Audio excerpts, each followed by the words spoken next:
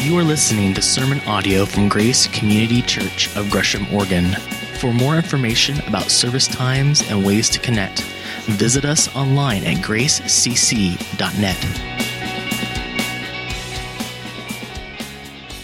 It's Olympics time, right? Any of you watching the Olympics? Turning it on, tuning into it? Yeah, okay, maybe half of you. I've been watching it through the news feeds like my USA Today app and some other mediums like that. But last night was the first night I was able to actually turn it on and watch some things. And I love the Olympics. Summer Olympics, Winter Olympics, doesn't matter. They're always compelling and engaging to me. I always love to watch and hear the stories. But there's a story in particular with this year's Olympics that really is a defining moment story. We may never see this happen again. And if you've been following the Olympics, it's been talked about a lot. And it's represented by this picture here. This is a picture of the Korean women's hockey team. And some of you might be thinking, if you're not aware of the context of this, well, what's the big deal with that? Well, here's the big deal. Since 1953, North Korea and South Korea have been in a state of war. When the Korean conflict ended in 1953, it was not a peace. It was an armistice. It was basically a ceasefire. But those countries have been on a war footing with one another since 1953. I've had a number of friends who have served in the armed forces over the years. A number of them have served on the Korean Peninsula. And I've had them tell me, you have no idea what it's like in the demilitarized zone between the two countries. The tension is palatable. The balloon proverbially could go up at any time and war could start. It constantly feels like that. We hear about it occasionally here in the Western media, but it's constant over there.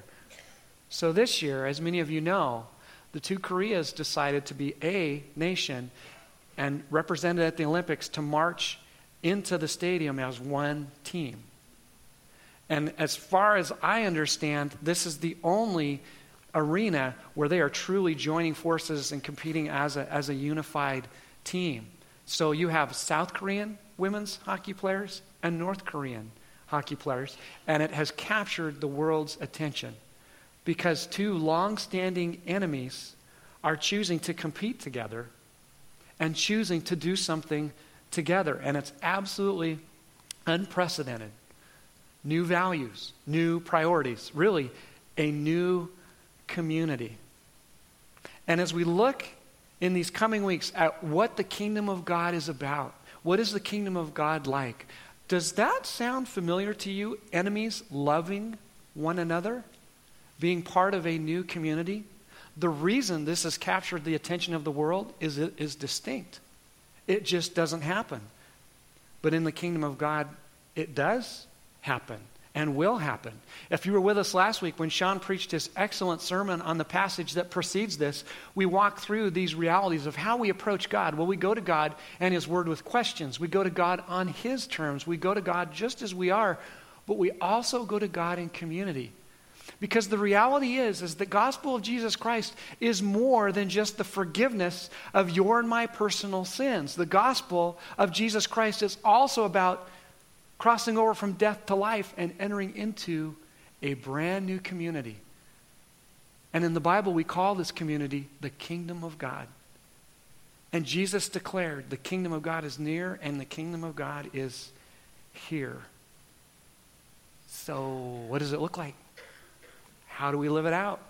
That's where we're going these next 3 weeks, starting with Luke chapter 6, verse 17. I will read this to you, to those of you who don't have a Bible. If you have a Bible, open to it, or if you can turn on your phone or whatever device you have that has Scripture, do that.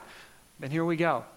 This is talking about Jesus. He went down with them and stood on a level place. A large crowd of his disciples was there, and a great number of people from all over Judea, from Jerusalem, and from the coastal region around Tyre and Sidon, who had come to hear him and to be healed of their diseases. Those troubled by impure spirits were cured, and the people all tried to touch him, because power was coming from him and healing them all. And looking at his disciples, he said, "Blessed are you who are poor, for yours is the kingdom of God. Blessed are you who hunger now, for you will be satisfied. Blessed are you who weep now, for you will laugh. Blessed are you when people hate you, when they exclude you, and insult you and reject your name as evil because of the Son of Man. Rejoice in that day and leap for joy, because great is your reward in heaven. For that is how their ancestors treated the prophets. But woe to you who are rich, for you've already received your comfort. Woe to you who are well fed now, for you will go hungry. Woe to you who laugh now, for you will mourn and weep. Woe to you when everyone speaks well of you, for that is how their ancestors treated the false prophets. Jesus declares 5 conditions of blessing, and then he declares 5 exact opposite conditions of warning, and begins to give us a picture of the kingdom of God. So let's talk about the setting here. A number of you who know your Bibles, as you hear this, you're going, this sounds an awful lot like the Sermon on the Mount in Matthew chapter 5, and that's because it is. Now, scholars are divided in terms of trying to figure out what all this means, but as it says there, he went with them and stood on a level place. That means a level place. And this is often referred to as the Sermon on the Plain. Was this a different sermon than the Sermon on the Mount? Well, no, but it's a much more condensed version. And some scholars believe that Jesus in Matthew 5 is describing he went higher up the mountain and talked to his disciples in a smaller crowd, and when he came down the mountain, then he gave this sermon. We don't know if this was the same sermon, 2 different parts, or 2 different sermons. There are parts of Matthew 5 in the Sermon on the Mount that are scattered through the rest of Luke. We don't know, but this is what we do know, and that is who was there. There was a large group of Jews who were there, but there was an even larger gathering of non-Jews there, Gentiles from Tyre and Sidon. So again, a number of scholars believe that Jesus condensed the Sermon on the Mount to the Sermon on the Plain because of his audience. There were a number of people there who were not Jewish. They didn't have familiarity with the law. They didn't have familiarity with the Old Testament realities. And so Jesus, in a sense, is cutting to the chase here in describing what the kingdom of God is all about. And did you see how he began? He talks about the poor. Now again, for those of you who remember Matthew 5 in the Sermon on the Mount, Jesus says, blessed are the poor in spirit. There he's talking about the relationally poor. But here in Luke, he is talking about the resource poor. As you think about this crowd, most of them were illiterate. The vast majority of the women, probably all of the women, they were illiterate. They had no education. And even more importantly, they subsisted day to day, hand to mouth, on what they could grow, what they could produce, what they could harvest. Oftentimes, they went hungry because there just wasn't enough food. You ever seen poverty like that? Ever been around or exposed to poverty like that? When I went to Bolivia some years ago, I knew that going there, Bolivia was one of the poorest nations in South America. I had never seen real poverty before. People with no access to even water, no access to basic sanitation, let alone have enough food to eat. It wrecked me.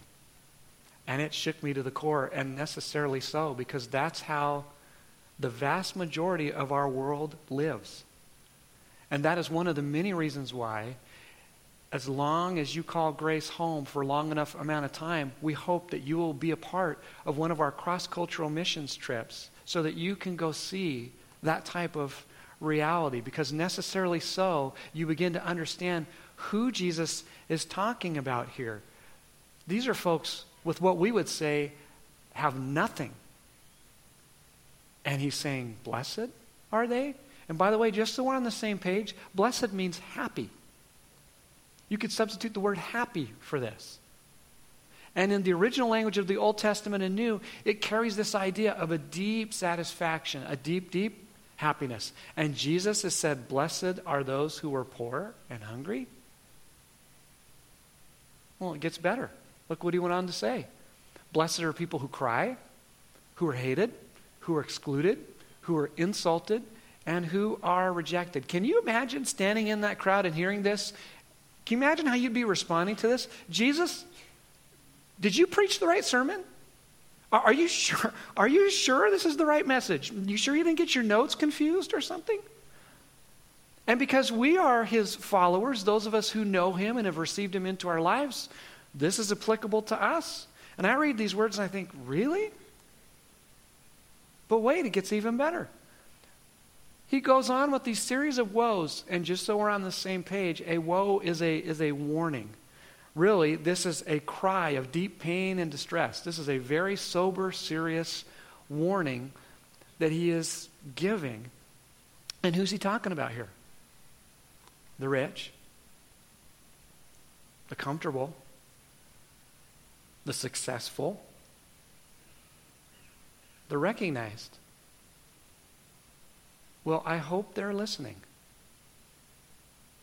I hope Bill Gates and Warren Buffett and Jeff Bezos and Mark Zuckerberg and all the rich people are really paying attention to what he says here. But is that who he's really talking to? Are you rich? Am I? This is something in the distant past I've recommended to you, and I would encourage you, just for perspective, to take advantage of it. This is called the Global Rich List, and I understand a number of you can't read this from where you are, and that's okay. The first box says you need to select your country, and then the next box says you need to enter your annual income. Okay, fasten your seatbelts, okay? Here we go. If you make more than $13,500 per year, you are in the richest 10% of people in the world. Let that sink in for a minute. The poverty line for a family of four in our country is $23,000.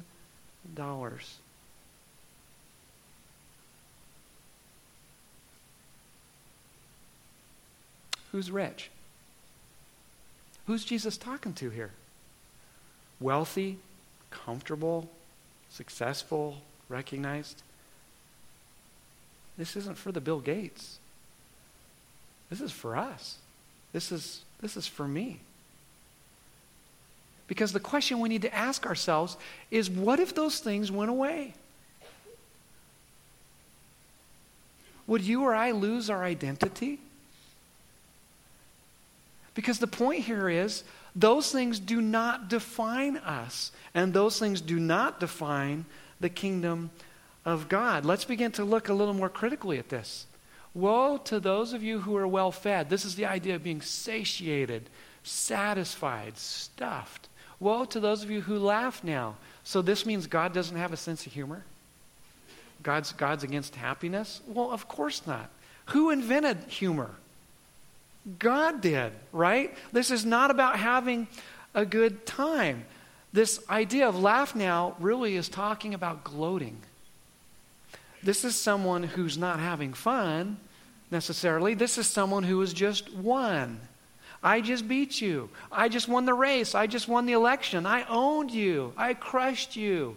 You had no chance against me. This is the person who's successful. This is the person who goes on social media and blogs or posts or tweets and boasts about themselves. That's who Jesus is talking about here. And then he goes on to say, well, what about those who speak well of you? This is about those who are recognized as successful. Is it important to you what other people think of you? Do you care what people post about you? Tweet about you? Say about you?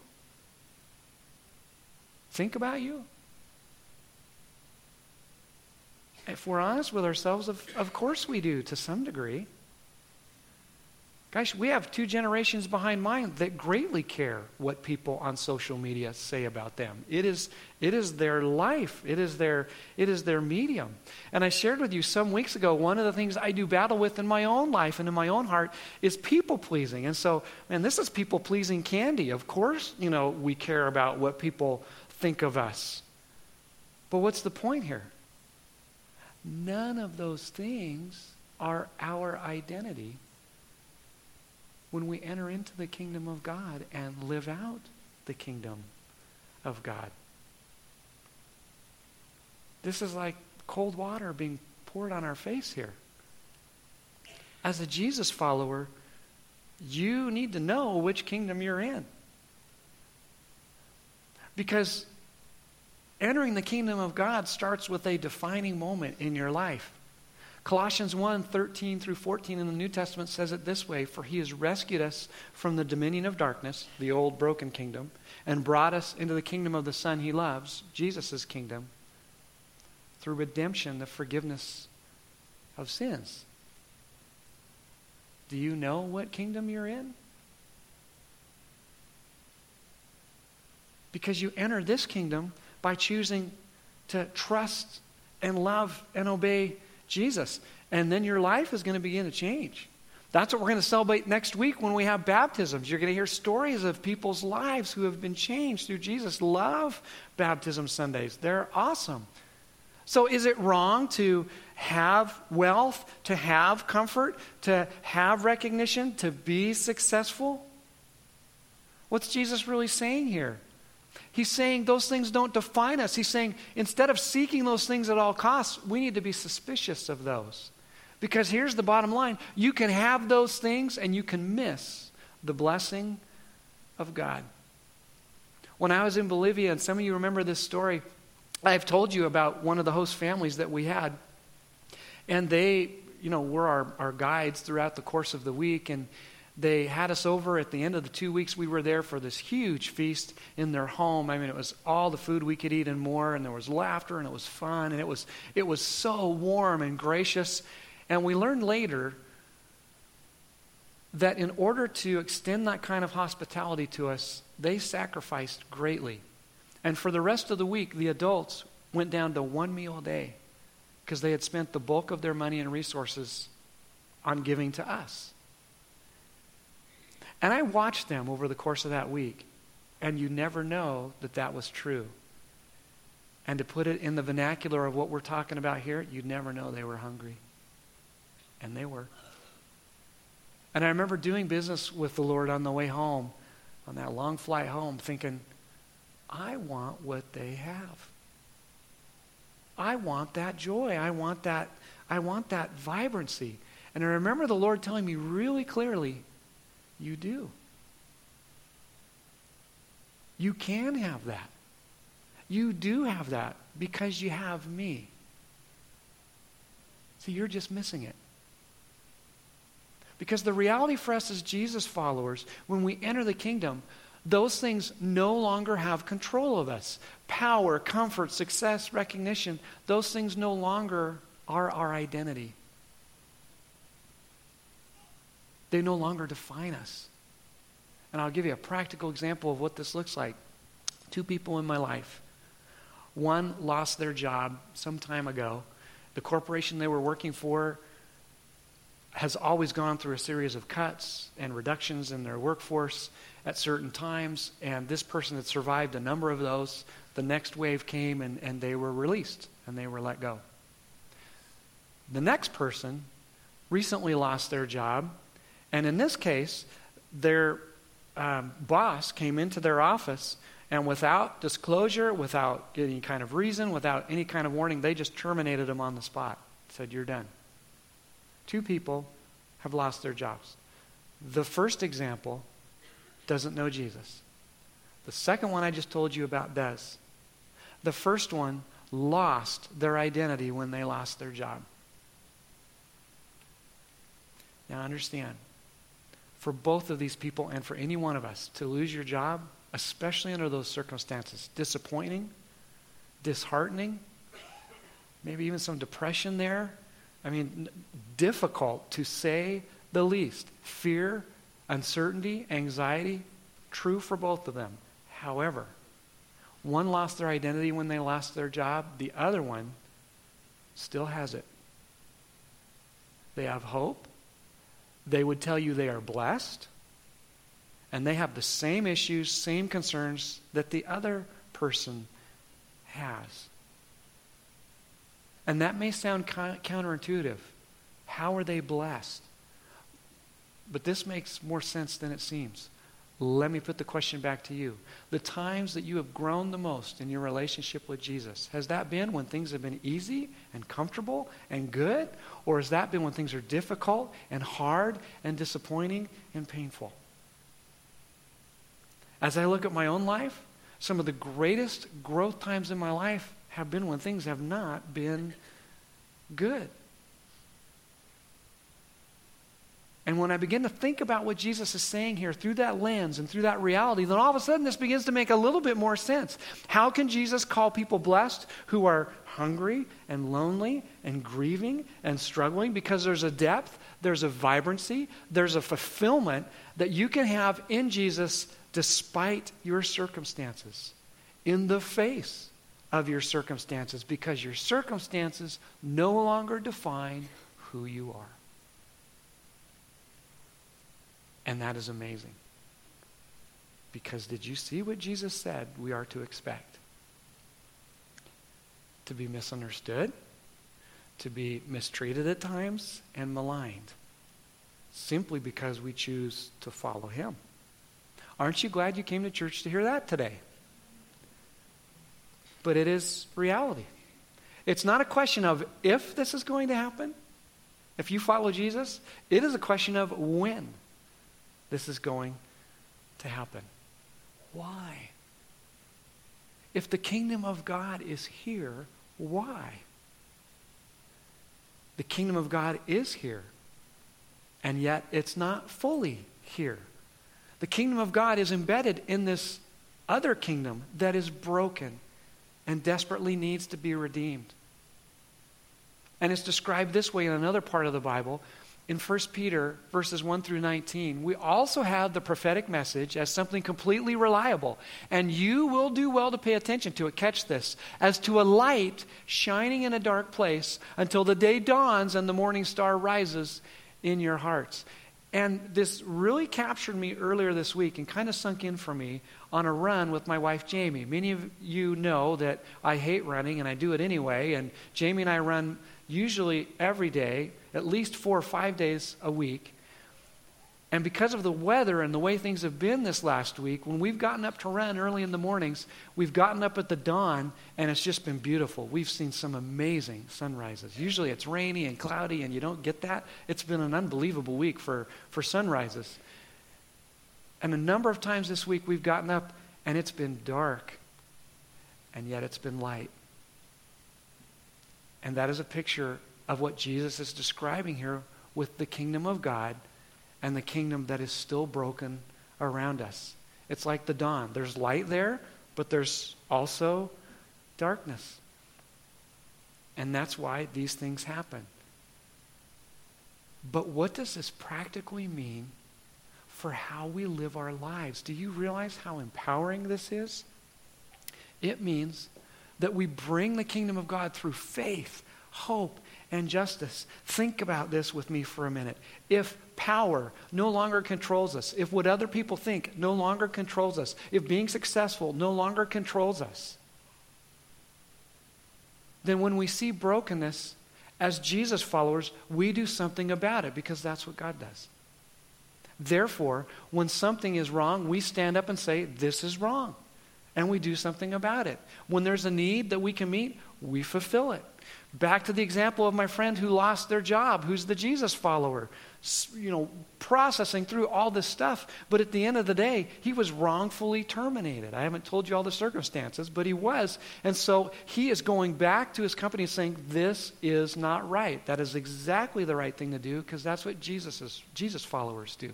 They stand for justice.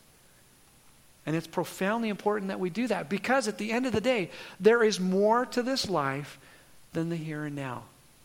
We've saved the very best for last. Did you see what was embedded between this group of blessings and these group of warnings? This amazing passage in verse 23, rejoice in that day and leap for joy because great is your reward in heaven. For that is how their ancestors treated the prophets.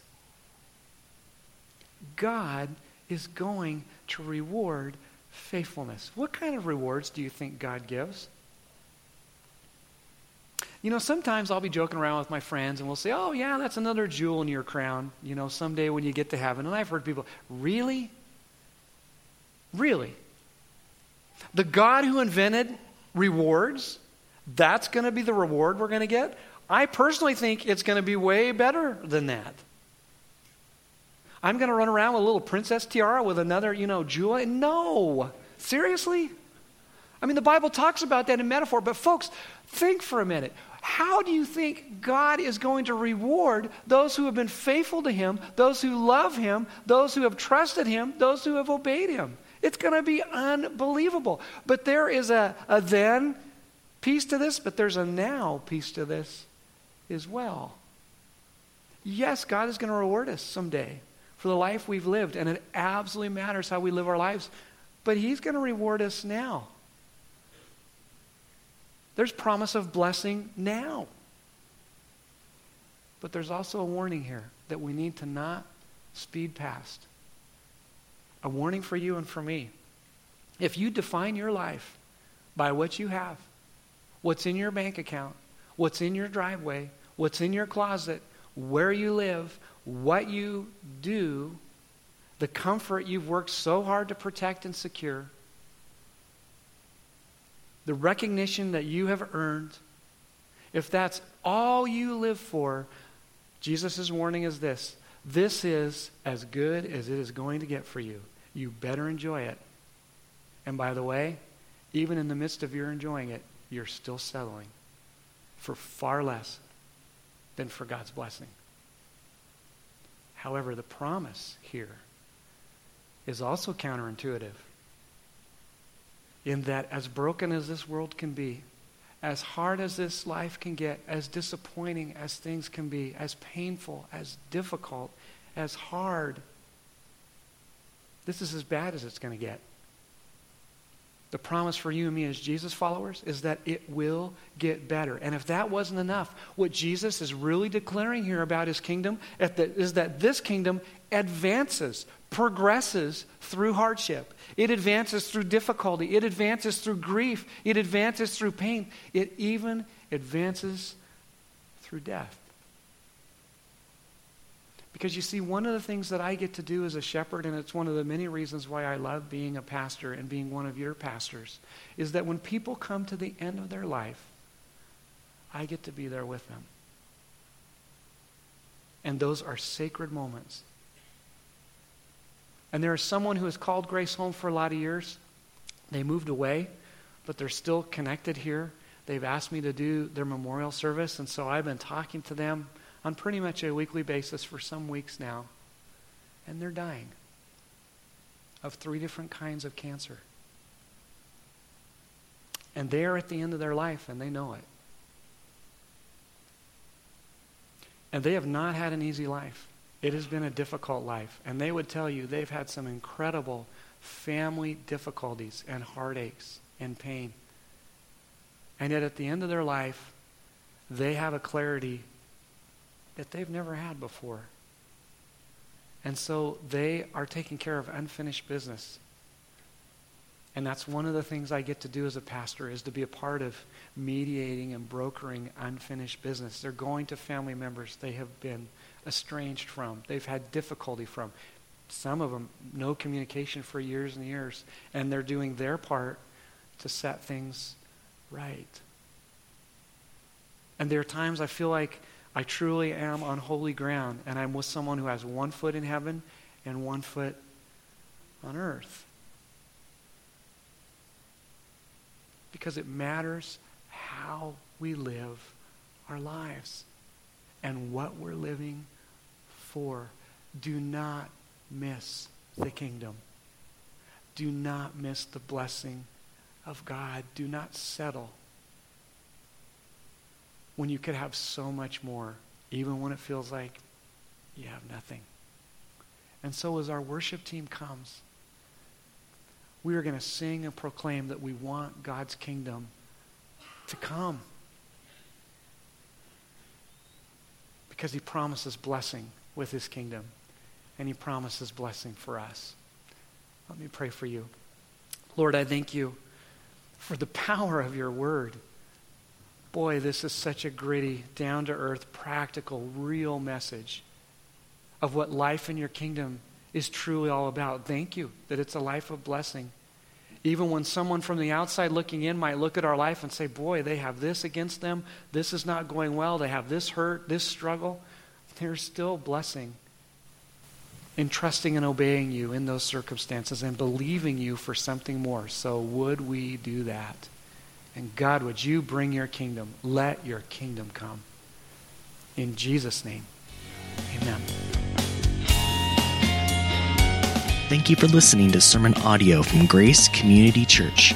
For more information about service times and ways to connect, visit us online at gracecc.net.